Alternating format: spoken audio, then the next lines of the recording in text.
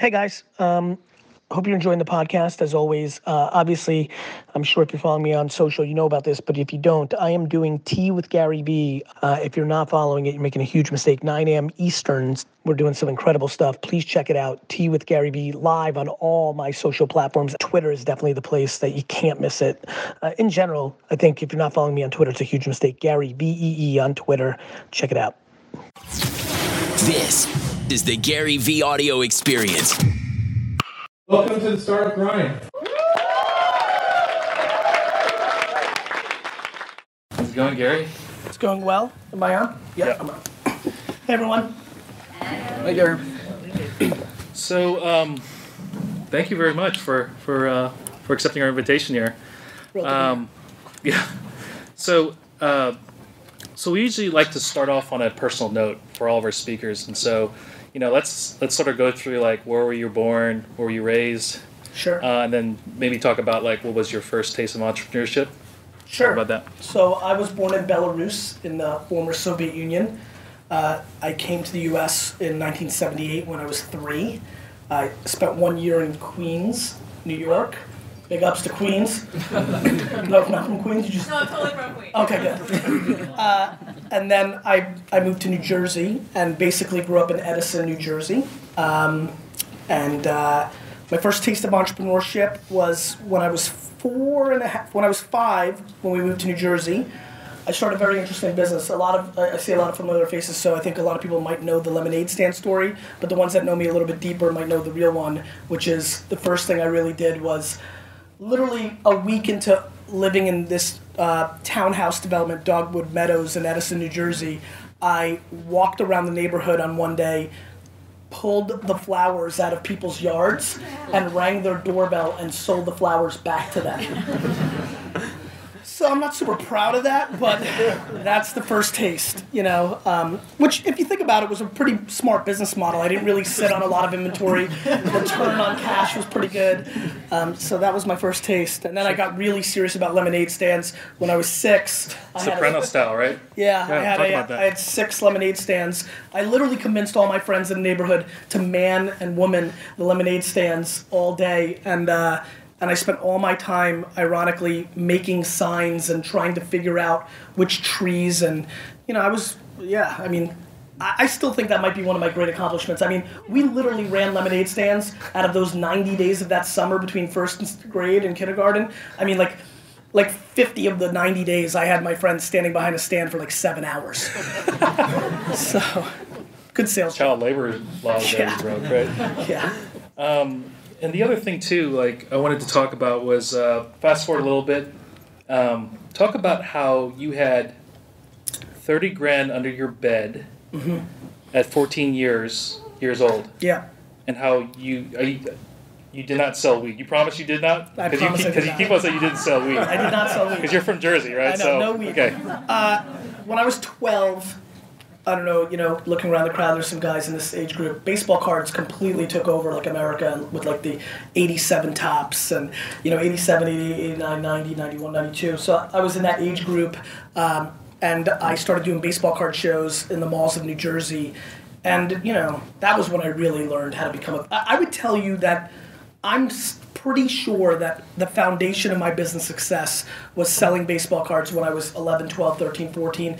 Because when you sold cards at a mall or a convention center or a firehouse or whatever the places I did these shows, you would stand behind a table for 11 hours and all you really did was read people, right? Like I basically stood behind a table and I basically just read people and how they were looking at my cases, and I would move things, and I basically still just read people. My whole life is reading people and trying to understand consumer behavior and then reverse engineer how to get your money. And, and I think that that's what happened. I was making $2,000 to $3,000, $4,000 a weekend selling baseball cards when I was 12. And, that was a great thing for me because I was failing all my classes at that point. And, it was a nice self-esteem boost to, when my teacher would call me up and say, I'm so disappointed in you. You have so much potential, but you've got like a 36 average on this class. It was easy, that felt bad. And, I'm a good guy. I wasn't mad at the teacher. I was mad. I felt bad, but it was easy for me, to go back to my desk and be like, yeah, but I made $3,300 this weekend, and prorated, I make $160,000 a year, and I only work 1 or 2 days a year, and so, yeah. Yeah. So talk about that, where you had failed all your classes, and you had mentioned that your mom's friend had tried to make you feel bad because her son was going to Ivy League. No, my friend's mom. Oh, friend's mom. Okay, she was okay. No, it was just a story of my life. When I was 15, 16, 17, all my friends started getting accepted to all these good schools, or whatever, 17, 16. And there's just one story that has always stuck in my craw. One of my best friend's mom was proud of him. He was going to a great school, Ivy League school. I get it. I don't think she was really, she's a super nice lady. She wasn't trying to get me. But she definitely at this day was extra feeling proud and kind of she knew I was a shit student. And she's like, so Gary, I don't know if you heard, Adam's going to, Penn or what, and I was like, yeah. And I just remember the way she delivered it. And I just remember we were standing in his driveway playing basketball, and the way she delivered it was to get me. And I just remember sitting there saying, lady, you have no fucking idea. Your son's going to work for me one day. I was going to ask you about that. Is he working for you? No, but he should be. He should be. Okay. So let's go fast forward to 1997, where you took your dad's business and you grew it from $2 million to $60 million. $3 million. I'm sorry. $3 million. I love my dad. I want to give him his props. And you grew that to $60 million in 7 years. Yeah. Talk about that. You had created this wine library TV, and that sort of put you on to... That was 06. I think, okay. My story, a lot of times people think wine library TV really drove it, but really what drove it is much more what I actually talk about. I mean, the only thing I care about is marketing and doing business in the year that we actually live in. That is my true pet peeve / POV on the world. Yeah. It's 2014. If everything that you're trying to tell people in the world right now is not mobile first, you're an idiot, right? Because the eyes and ears in 2014 are consuming more and more on mobile. It's just the habits of the current state of the way people buy and think and are story told to. Mm-hmm. In 1997, I said to myself, listen, this is 1997, I'm 22 years old. At this point, I've only owned my own computer for a year and a half. I mean, I basically had never used a computer until I was 19, 20 years old. It's just, I grew up in a different time. Computer class was something we took. You've heard what kind of student I was. I don't know what the fuck I was doing in computer class. I still can't type, right? And so, what happened was, it was 1997, and I launched WineLibrary.com. I paid some guy $15,000. He ripped me off. He made an HTML site that probably took him 2 minutes. He claimed it took 4 weeks. I've learned since then, right? And I launched WineLibrary.com, and I built WineLibrary.com on the back of having an e-commerce site when nobody else did. And way more importantly, it was more about 1998 and 99 when I started an email service when nobody was doing that. I mean, email marketing is still being innovated, as we know right now. Nobody was doing it. I built up a huge list. At the time, 50,000 customers, getting open rates that were in 80% because nobody was email marketing, so it wasn't spammed out yet, right? Yeah. So people were. I mean, for all of you that remember 98, 99, you read every email, every word, right? Because that's how we dealt with email back in the day. And so. I built it on email marketing, and then Google AdWords came out. Nobody was thinking about that in the liquor business. I owned the word wine for 5 cents before they bumped it to a 10-cent minimum. I mean, I owned wine, first result, for 10 cents on Google AdWords for 9.5 months before somebody bid me up. Mm-hmm. It was just a different world. People were worried about buying ads in the Wine Spectator and direct mail, and traditional marketing is still something people very much believe in. You can imagine how it was viewed in 99. And people trying to talk about what's the ROI of social media or things of that nature. I mean, people weren't even thinking about banner retargeting and shit like that. Yeah, so I actually went in your old videos, the Wine Library TV videos, and you had this one video where you're tasting wine on snow.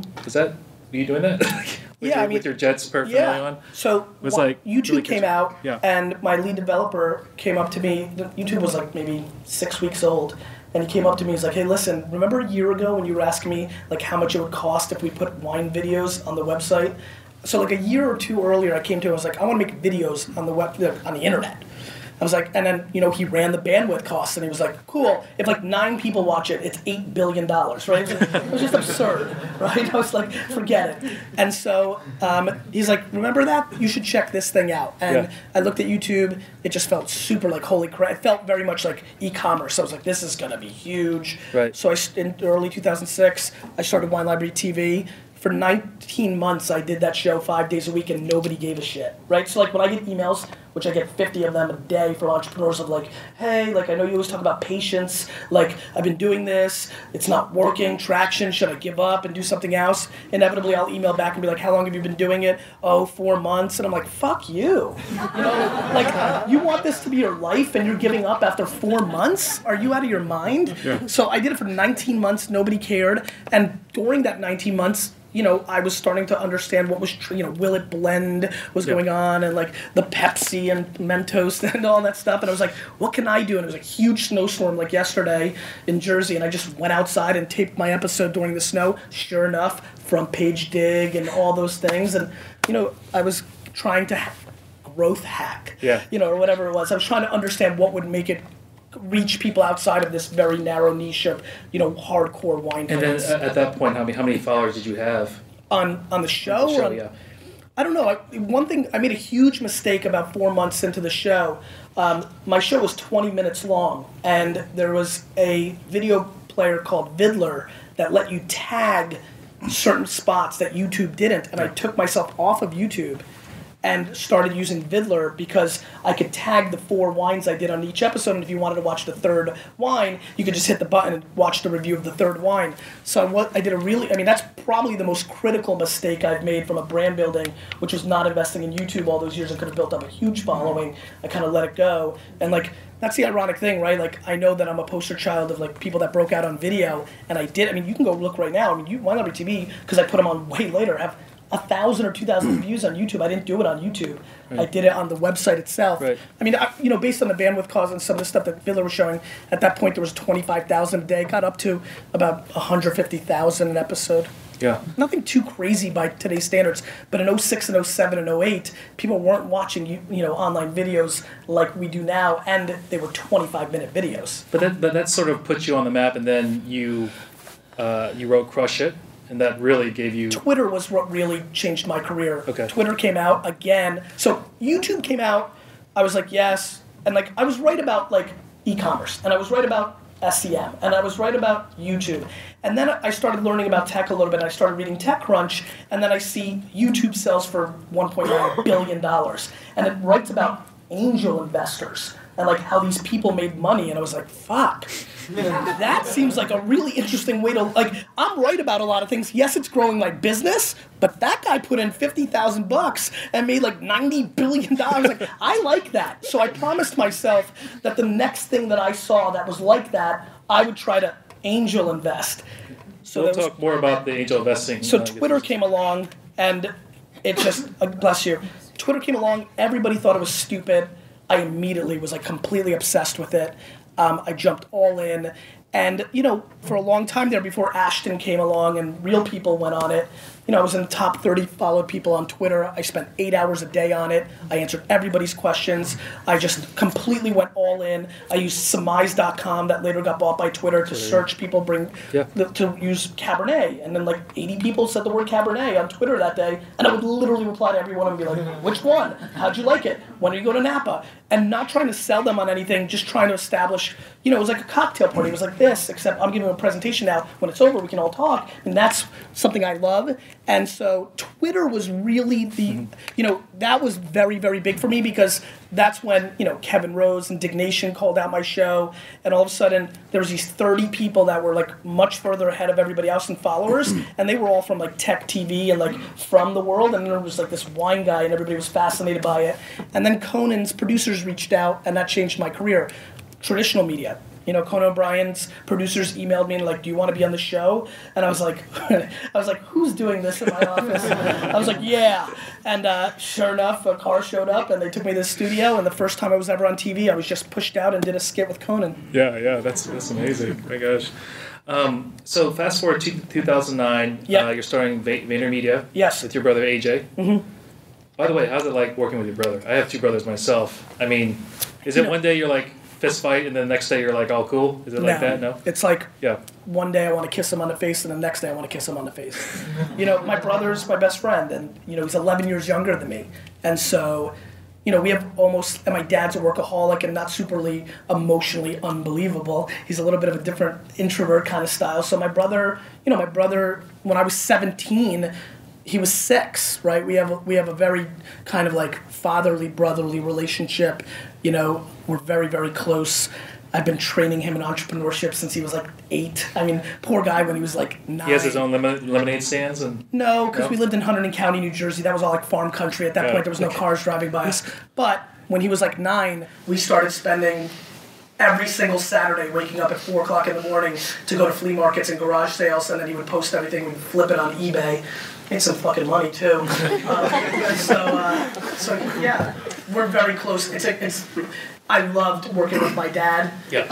I equally love working with my brother. Yeah. I hope I get a chance to work with my children. Family businesses, if you over-communicate and you care about the other person more than you care about yourself, are the single best thing you can ever do. Family business. No, so I was going to go into that, but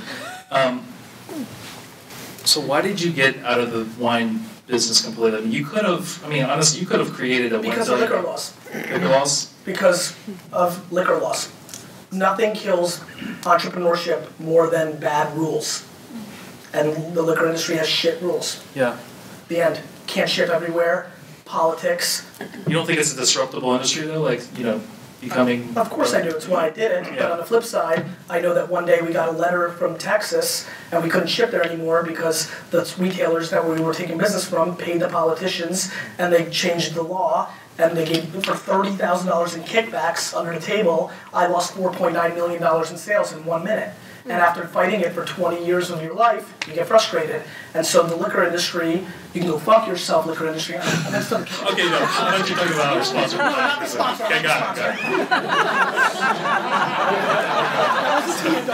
She's right behind the camera, too. She's like, no, that was the camera. That was the camera. It's really sad, right? Like, I think about it for like a net neutrality or anything else that's going on. It's sad.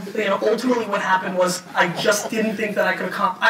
I do not want my upside or hard work or all the effort that I put in controlled by a couple of human beings. And that's liquor laws. Prohibition came. It's state by state regulated. There's a ton of shady stuff. It just ultimately sucked the energy out of me. And it's the liquor industry's loss because I would have been a great entrepreneur and done a lot of great things for the industry, and they deserve to lose.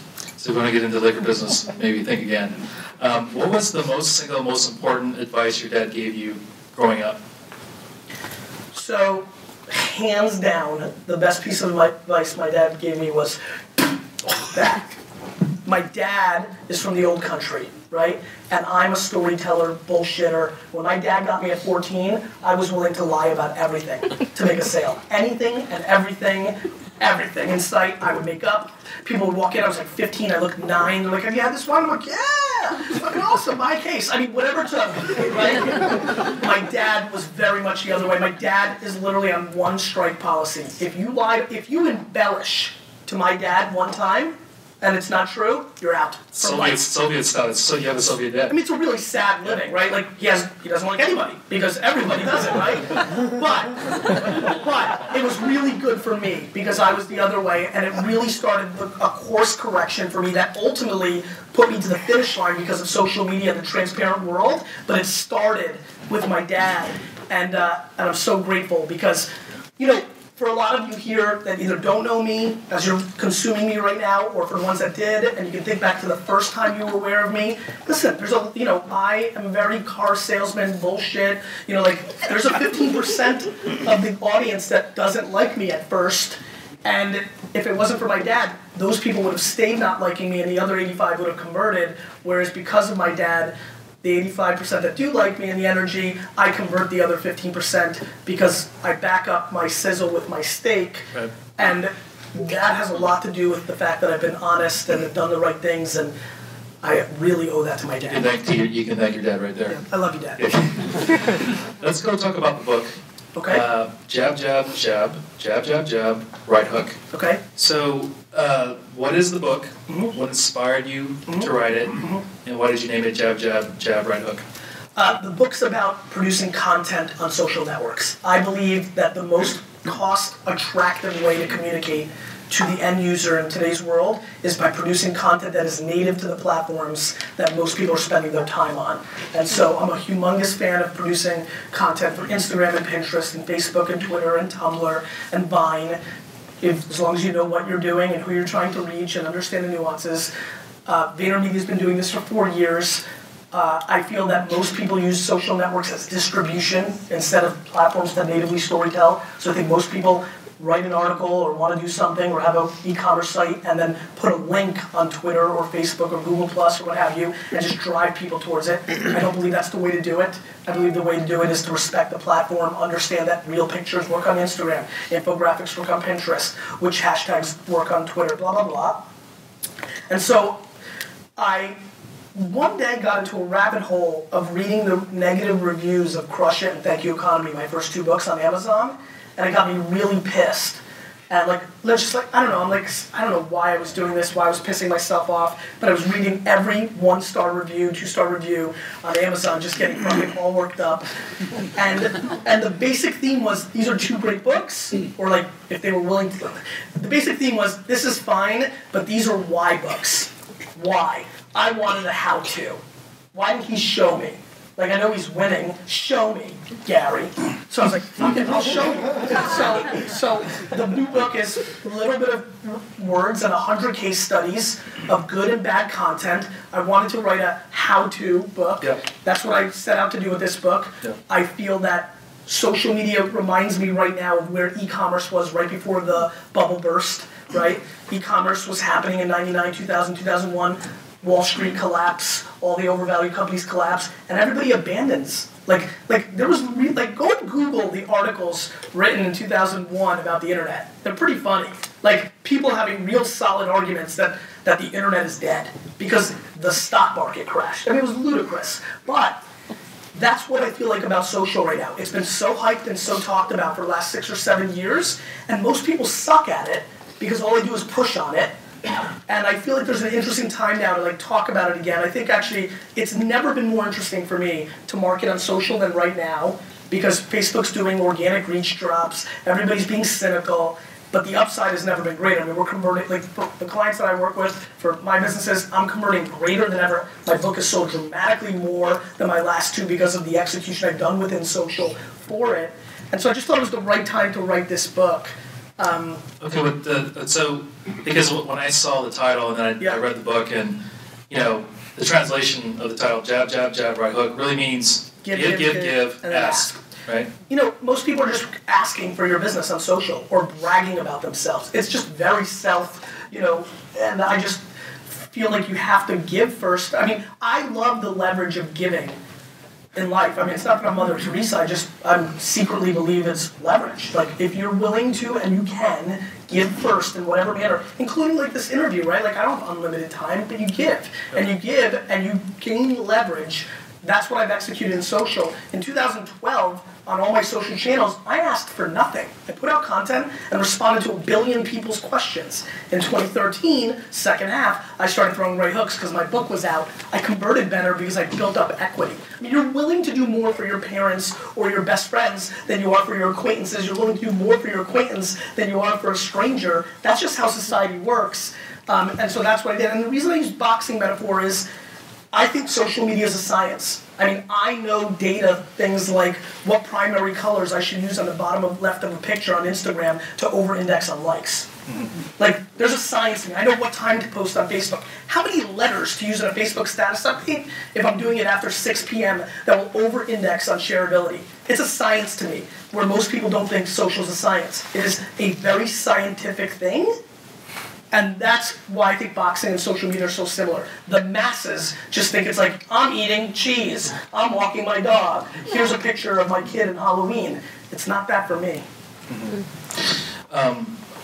So I like that, give value to people first. And you had said this, give value people to give your users value, and then guilt them to buy from you, right? I mean, listen, if you give a ton, and a ton, and a ton, and a ton, you're in a better position to ask.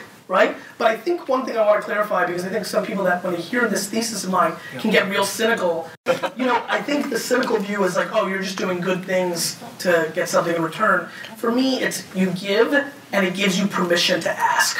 For me, as a business, especially startup, I do a lot of angel investing. I do a lot of, meeting people. I think we're clearly living through bullshit entrepreneurs right now. Everybody thinks they're an entrepreneur. I promise you, you're not. And that doesn't mean you, but the mass amount of people that aren't. Because Zucks goes to Harvard and builds Facebook. Now every single Ivy League kid, everyone thinks they're an entrepreneur. Where mainly, if you look at, from my point of view, they're just kids that figured out how to work the school system, right? And so I'm living through a world right now where I've never seen anything like what we're living through now, which is literally everybody thinks they're an entrepreneur. And there's this entitlement that comes along with it that has been stunning to me.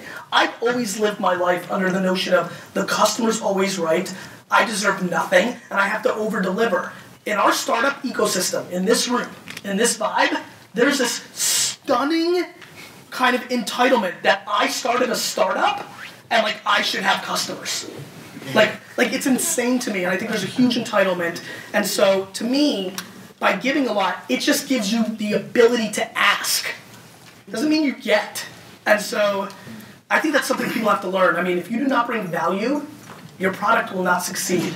And the amount of products that are being built right now that do not provide any value, they're features. They're features. And we have a real issue at hand. So, actually, this is good because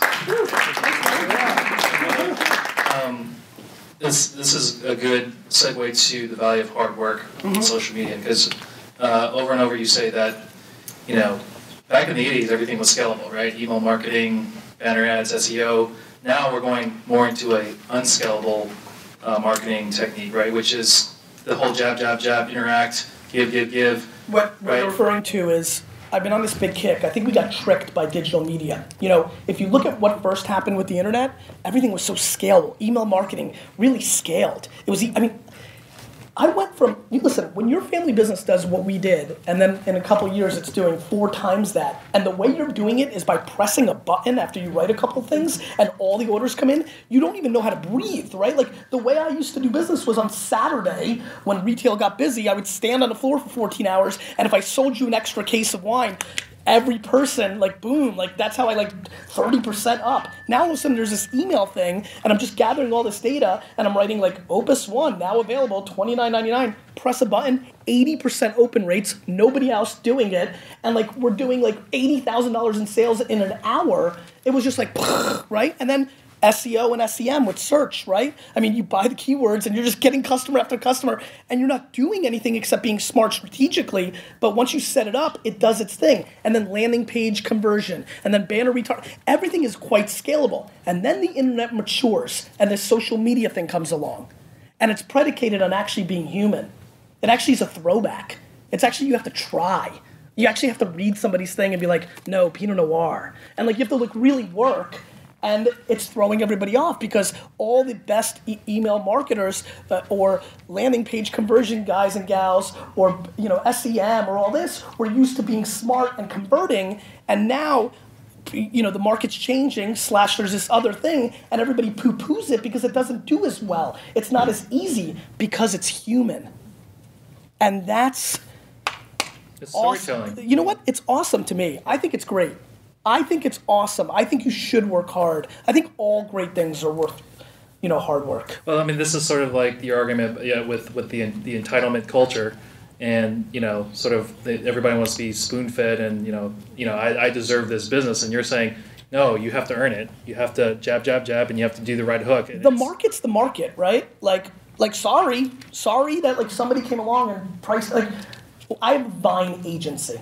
Right now, I have an agency with a partner where we represent 20 of the 30 top Vine celebrities, right?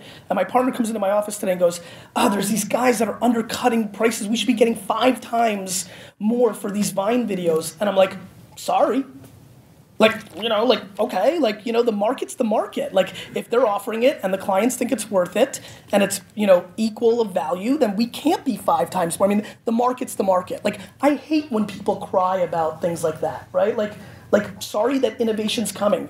Listen, innovation doesn't give a fuck about you, me, or anybody in this room. If you do not ride it, it will crush your face. And that's it.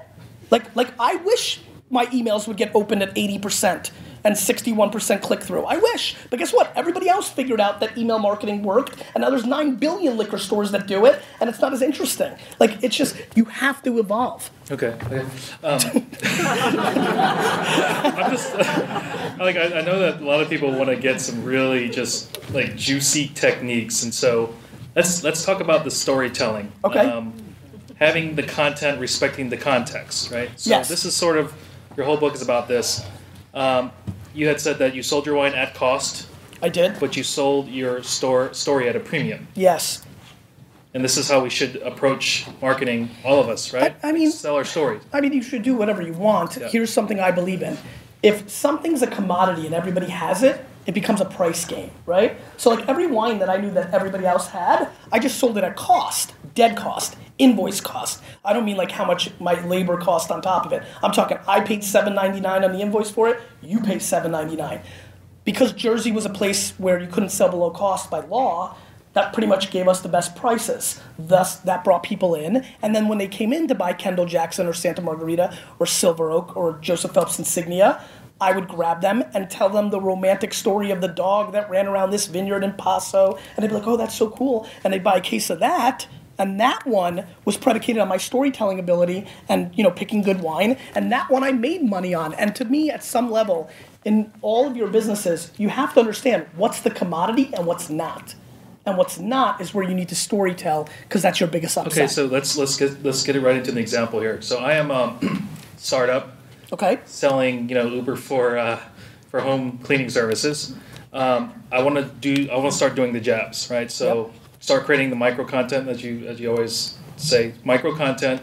I set up a WordPress blog, right? Okay. Start creating topics or writing topics, like becoming a media company, as you said, right? Okay. All this have to sort of become a media company. Fine. So let's like step through this, like make a WordPress blog. Well, let's take a big step back. Yeah. Right. If you're clean, first you have to know who you're reaching. Sure. Right. First you have to really think about who you're trying to get to. So you have to start demoing out your business. Okay. So if it's 25-year-olds to 32-year-olds that are single, that live, you have to start really understanding who you're trying to reach. Okay. To me, if you're a startup, if you've gotten any funding, you start buying. To me, the first place to go is to buy Facebook ads and to buy the actual customer. This is where people are confused about the value of Facebook. I think it's smart to buy your target audience to follow you, because not to offer anything, not to offer $20 for free, because then I mean that, but let me explain why. Because at least on Facebook, here it's great, I think it's brilliant, but in a Facebook world, you're gonna get the lowest common denominator fan that's gonna follow you just for the offer, right? And so what you wanna do is just get people that wanna follow you just for what you have, right? And then once you get them in, you start marketing to them. I mean, doing content marketing on WordPress is great, but you're running a marathon, right? And so for startups, it's scary because you start getting dividends a year or two in, you might not be in business. Mm-hmm. So I think there's a lot of things I would do. The first thing I would do is go to every single apartment, rental, kind of anything that could segue young professionals, blogging network, and offer to blog. Now I know Matt came out and said no more guest blogging or what have you, but I would guest blog. You've got to get yourself out in the community. I mean, the other thing is Twitter search. I think the quickest way to traction is Twitter search. I would literally search people that say people literally tweet my apartment's a mess. It's probably a good person to talk to, right? So in that case, would you search for a hashtag? No, I would search for the real word. Real words, okay. Yeah, the real word Messy. search. I mean, to me, that's a great way to go one-on-one. But it's, to me, there's a lot of ways to go about it, but you've got to find your unique place. But I would here's a good one. I would tell you an incredibly interesting place would be Pinterest, and make infographics about the cleaning part of it and things of that nature. It's just storytelling. You've got to reach consumers. This is what I wanted the format. WordPress. Talk about a topic that your demographic's interested, and then tweet. Right, have sort of the value proposition pointing back to your blog. Yeah, but before you tweet, if you're tweeting to nobody gives a shit, right? Yeah. So you have to actually build a community. Okay. And so again, listen, here's what's great about social. If you don't have a lot of money, it's incredible. Social is the great equalizer to money. If you raise $11 million, we'll fucking buy ads and convert, right? And by the way, always do both. It's a mix. But to get a community, you've got to first go to Twitter search. I mean, if you start starts a Twitter community and has 19 people following it because it's like friends and family, you can't it's not going to do anything. I mean, my Twitter profile, I literally spent 9 hours a day on Surmise. It's how I got my followers. I got it by answering people's questions about what red wine to drink, or they were going to Napa. And slowly but surely, those 200 become your base, and they start retweeting by hand back then and all that. So I think the first thing you have to do is grab your first 500-person audience. And the only way to do that is through sweat and blood and, grinding. So the content in context, like you had said, Tumblr in the past, animated GIFs would probably be good on the Tumblr. Pinterest, high quality professional pictures, right? So a nice house, women probably want to pin it because they want their apartment to look like that. Instagram, you said infographics. Instagram's more real life pictures. Infographics for Pinterest. Oh, Pinterest, right, sorry. And then Facebook. Yes. Facebook, you can really do anything you want. The truth is, obviously animated GIFs don't work on that platform, but for Facebook, you can do a whole lot of things. Listen, I don't know how many of you guys are using Facebook dark posts right now, but if any of you have ad dollars to spend, Facebook dark posts, how many people are familiar with that term? Great, this makes me pumped. So Facebook right now has a product called dark posts. I think the official term is unpublished posts. You can literally target anybody on Facebook. You can literally right now, even if they're fans of your page or not, target people that are 21 to 24, that are fans of this, that fucking ate cheeseburgers on Wednesday. The data goes deep, right? And I would tell you right now, that's probably, so for example, if you're thinking about cleaning apartments, is that what we're talking about, cleaning apartments? I didn't catch it. It's over there, anybody, you're looking so over there. That's cleaning apartments, right? Yeah. So to me, that's really interesting because you could really target people that live in New York City that literally graduated from college in May. You can get so granular to people that you would think need to get their apartment cleaned. You can go older if you want it. And the messaging is different, right? If you're going to put a picture about your cleaning service to 31 to 40-year-old Upper East Side moms, you're going to have a different story to tell them than 22 to 24-year-old dudes in Brooklyn. You can go with different, and you can target even if they're fans or not fans of your site. Yep. That has been the biggest conversion funnel. Facebook dark posts with the proper content, contextual to who you're targeting, has been the biggest conversion funnel ads for me since Google AdWords 2002. Wow. Seth Godin gave me a great quote for my book, right? Wrote up a nice blog post. I immediately had my designer create a little picture with Seth's beautiful bald head with a little quote from it, and with, that's the picture, and the link was, and here's Gary's book on Amazon with a link, and I ran that picture against people that were fans of Seth Godin on Facebook. It dismantled. It killed. The conversion was ludicrous. In 2 minutes, my book went, this before it came out, from 1,000 on Amazon to 98. Right? So that's going to work. Anyway. So what sort of tools can we use? There's a lot of startups here. What sort of tools can we use right now? So I'll run off some. Maybe you're familiar with some of them. 33 Across, Brandwatch, Hootsuite, Google Analytics Buffer, local response. Salesforce Marketing Cloud. It's ringing a bell here? No? Yeah, I've heard okay, of all good, of them. Sure. Here's what I think about tools, right? I really don't know how to use a power drill, right? Does it work? Yes. But, the ROI of a piano, to me, is zero, because I don't know how to play one. The ROI of a piano to Billy Joel has been over $1 billion. So tools are great, but everybody wants to sit around and be like, oh, we're going to get Hootsuite or Buddy Media or Wildfire, right? And it's going to be awesome. Google Analytics, if you spend your whole life on it from an e-commerce standpoint, is the most unbelievable thing you've ever seen. Google Analytics, not because we're in this building, is absurd. It fucking works. But you have to spend 10 hours a day going through all that data, testing, doing all the variable things that you have to, and people are lazy and they don't. Got that, Google? So to me, all these tools are fine, but if you don't use them properly, and very honestly, most of these platforms, Facebook, Twitter, what have you, you use them natively, they're just fine. Hootsuite lets you blast out to all the networks the same stuff, completely against what I believe in, because you're not making content that's contextual to the platform. So, Yep. Could you talk about the in the book? Yep. Something that you wanted to write, but you didn't. I don't know what this is from. Oh, so what? There was a lot of shit that I didn't write. No. What kind of point did you want to that you wish you wrote in the book that? I don't know what interview you're digging from. I really don't remember. Okay. I apologize. Okay. I mean, here are some of the things I didn't write about. Yeah. I wish the book timing was a little bit different. For example, LinkedIn has massively changed as a platform since I finished the book, right? Yeah. And has become dramatically more valuable, and where they're going with company pages is really interesting to me. And if you understand the psychology of a CFO when they're on LinkedIn and you know how to storytell to them, even if you're selling wine or cleaning or whatever it may be. So LinkedIn would have been interesting for me to go a little bit further on. Yeah. There's a lot of, it's tough to write a book about current events because everything's shifting so quickly, right? Facebook organic reach has dipped since the book has come out. I mean, there's a lot going on. Okay. Well, let me ask you a better question. What was your favorite case study in the book? My favorite case study in the book was probably the Lil Wayne Facebook post where I said, "Congratulations, Wheezy, you're the first person to turn Facebook into MySpace." Because he was just spamming the living shit out of his community. The reason it's my favorite is I remember when I was writing it, I was like, oh man, I hope Birdman doesn't kill me. Sorry, little hip hop joke. Okay.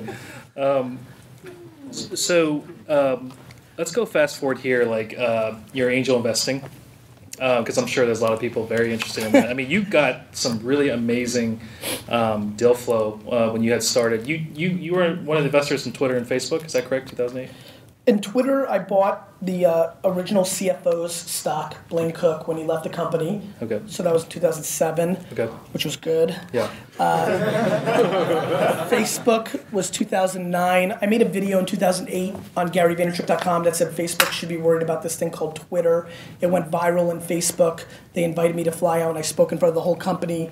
Zucks liked what I said. Yeah. We became friendly, and in 2009, I bought my Facebook stock from Mark's parents. So that was good. In 2009, I invested in Tumblr. Right. That was really good. Well, so I want to just kind of rattle off some of your investments, but starting for 2009, Simply Geo, which got bought out by Urban Airship. AccuHire, I lost money. Oh, you did? Okay. GoWalla and Karma with Facebook. GoWalla was an AccuHire. I broke even. Okay. Karma was great because that was Facebook. Do you guys remember Karma, the gift app? Mm-hmm. Love that thing. Yeah. That was bought by Facebook. That was very good. Right. And then Wildfire, which probably... Wildfire was a big win. That was bought by Google. Cash, all cash. Right, Love and all it. Milk too? Was Milk the same way? Because Milk got bought out by Google? Made a little bit of money. Okay. All right. Rapportive with LinkedIn and Birchbox and Path. So my question would be to you is, what sort of what is your favorite investment themes going forward? Entrepreneurs. I bet on the jockey, not the horse. Every time. So if you're going to write a $50,000 check today, what would that startup look like? I don't give a fuck. It's just how do I feel about the hustler. Got it. So you have to meet the founder. You have to shake his hand, see the fire in his belly. Or her hand. My favorite investment, bar none, is Birchbox. They got a bunch of no's. I sat in a coffee shop at Starbucks somewhere in Midtown. I sat down with Katya and Haley, and in 4 seconds I was like, I'm in. And they got all emotional, excited. And they were like, we got so many no's in a row, Gary, you don't know how much this means. And I walked home that day. It was a summer day. It was like 40 blocks from home. I was like, let me get some exercise in.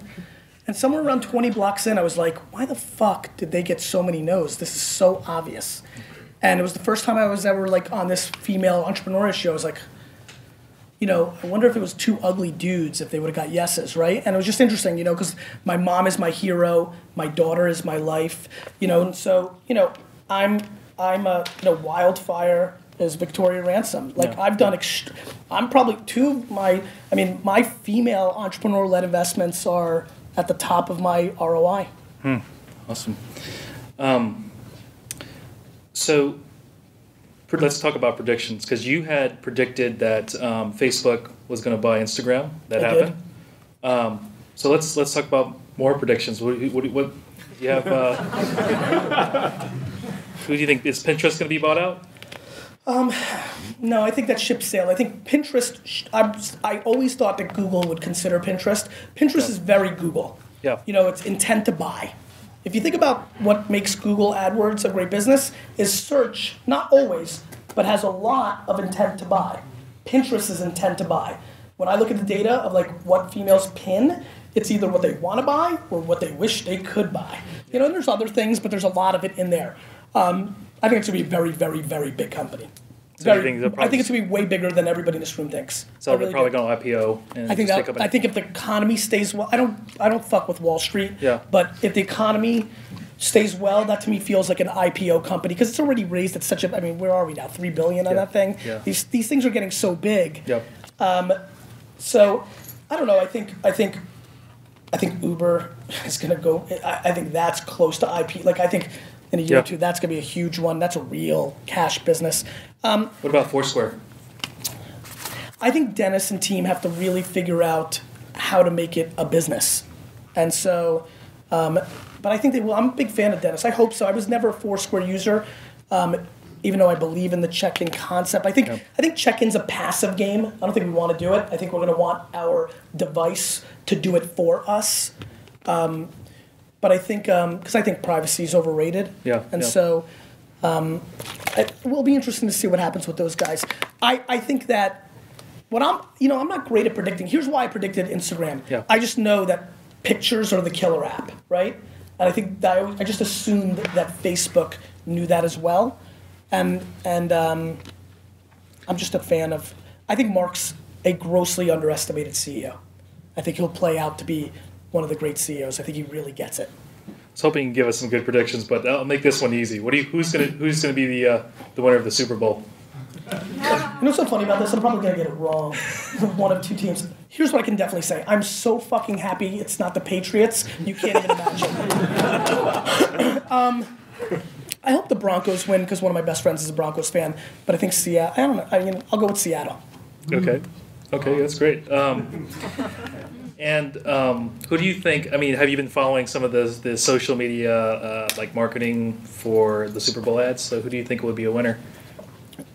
I think after last year's Oreo tweet that just like changed. I mean, that changed when that happened. Before it started getting hyped, I literally emailed my entire company and said our business is about to change, and it did. I mean, that's what we do for a living. We do real-time content. I think everybody's going to be waiting. I mean, I think you're going to see a lot of bad shit. I think you're going to see every brand try to do something about what just happened on the play before it went to commercial. Everybody's going to be reaching and trying to replicate it. I don't think it's about that. I mean, I'm sure plenty of brands will do well. I'm sure 80 of my brands are, I'm sure my teams are sitting in the office right now strategizing, but I think we'll see some average work at best. I'm not, I don't know. I mean, I think that's the one place. Super Bowl is the one time I think it's worth running a TV commercial. So I'm a little bit more curious what happens there because people are actually paying attention to the commercials as sport, right? Yeah, absolutely.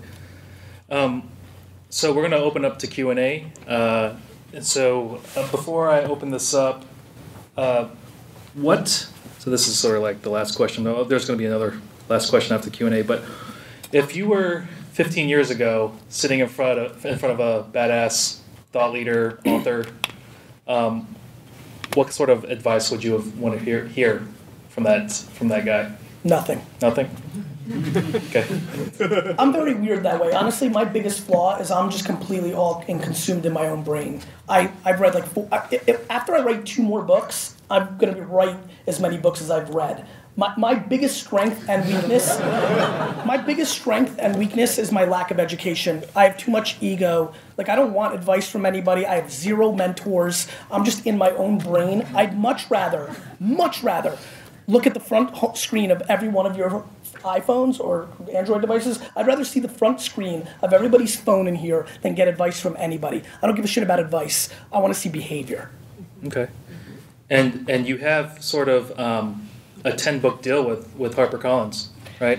That's what was reported when I wrote it. Okay. It wasn't going to go into. That's true, but what the contract said was if Crush It hit a certain threshold, I was able to opt out, which it did. Okay. So if you ever look, if any of you are so awesome and you have all 3 of them, you'll see the first one, it says Harper Studios, but the last 2 have been Harper Business. Okay. So I do have to write one more.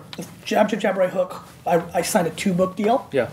so I do have to write one more. I've been actually thinking about writing a book called Crushed It. I have literally like 5,000 emails that I've saved of people that read the book and have had awesome things happen to them. So I feel kind of lazy, and I'm like, fuck it, I can just interview these 5,000 people and just bang it out. I'm actually really going to do that, I think. Okay, we'll open up for Q&A. So, all right, Jack, here you go. Thanks. You said that privacy is overrated, and with your social presence, it's very clear that you're very much about reaching out to everyone and anyone. Yes. Do you have a platform that you just connect with an inner circle? Yes, Path. Path is the only place my wife lets me post pictures of our children. So, like, I think privacy is overrated, but my wife doesn't, and thus, if she doesn't want our children everywhere, then they're not going to be, right? And so, here's what I mean by, just so I clarify, privacy is overrated. We, in our actions, prove that we don't care that much about privacy. We just do it every day. It's what we do. And the reason we don't is actually something that I find massively fascinating. I believe the reason that we don't care that much about privacy is because of three things. Number one, it's about what happens, right? The things we really care about is the health and well-being of our friends and family and ourselves and our money, right? How many people here have been hit by credit card fraud? Raise your hand now. Raise it high. Okay, about 30% of the room, right?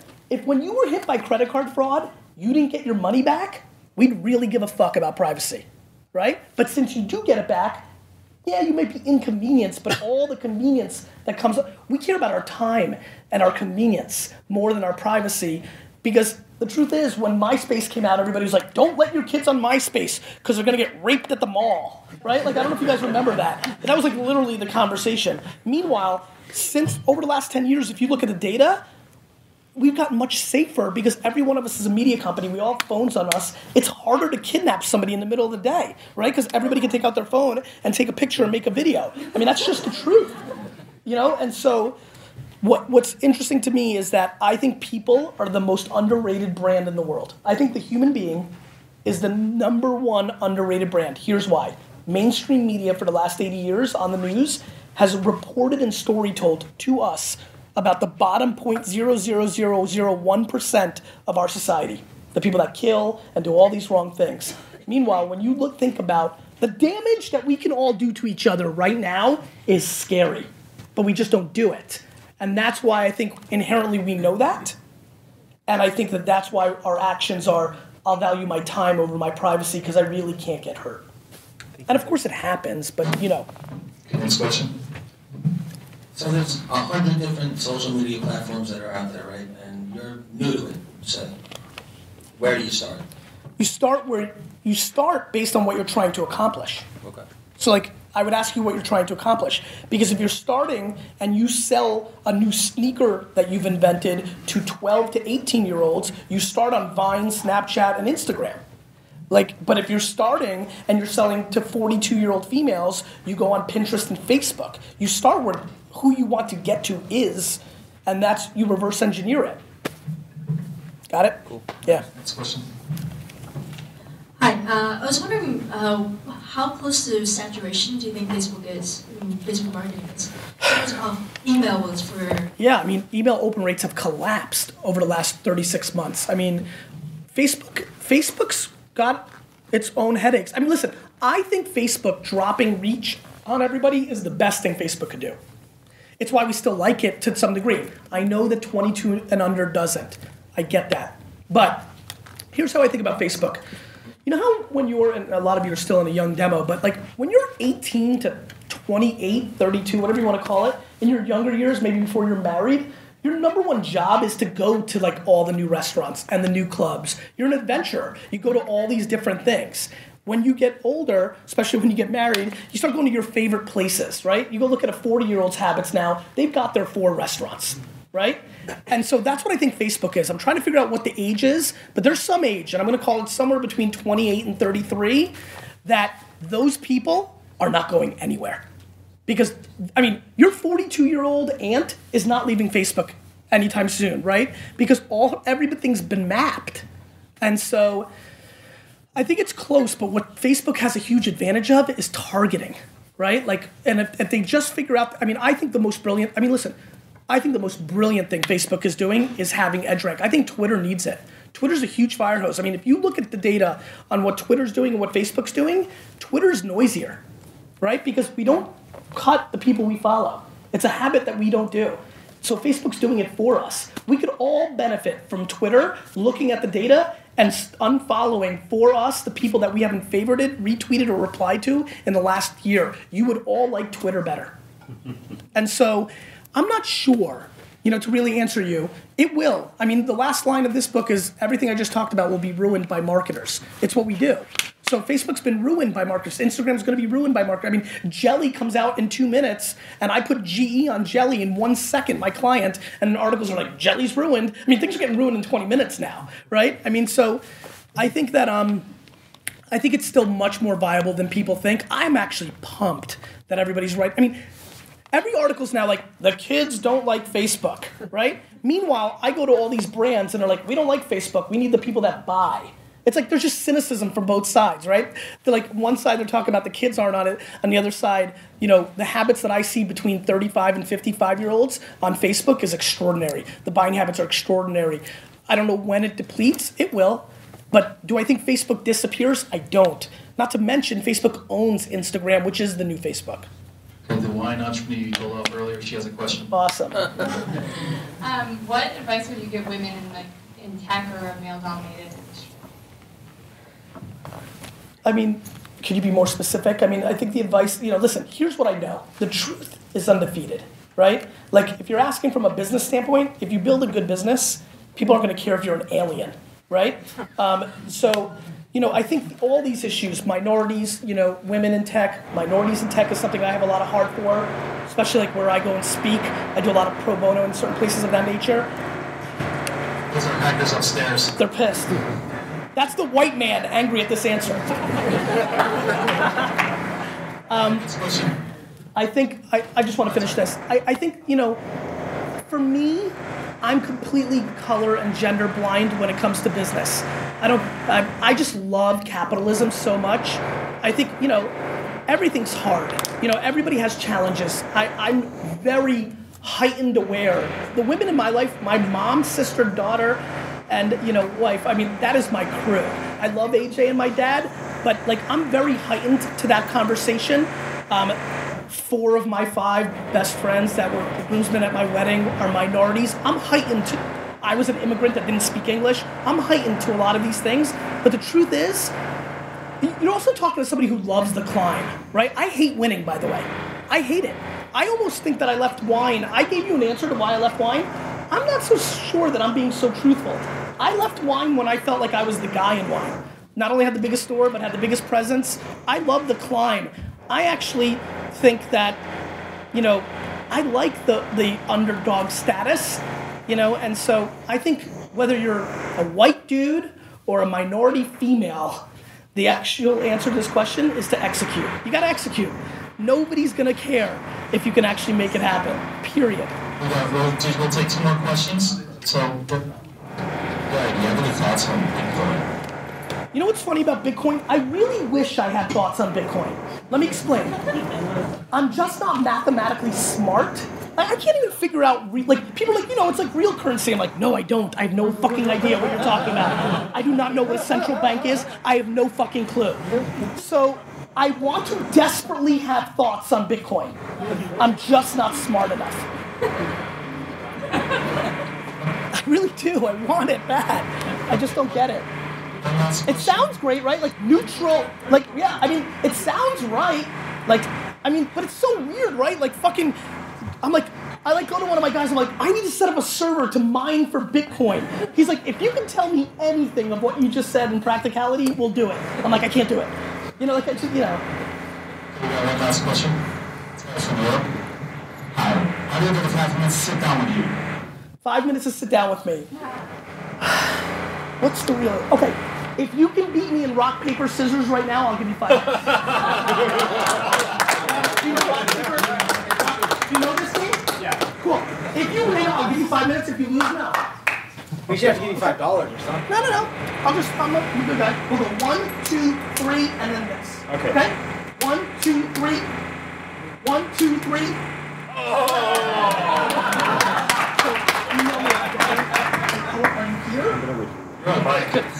Fuck, I hate losing.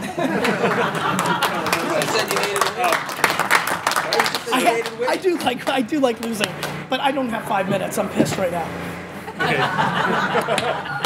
So, Gary, I have two last questions. Okay. If you could add one key player to your Jets in the NFL, who would that be?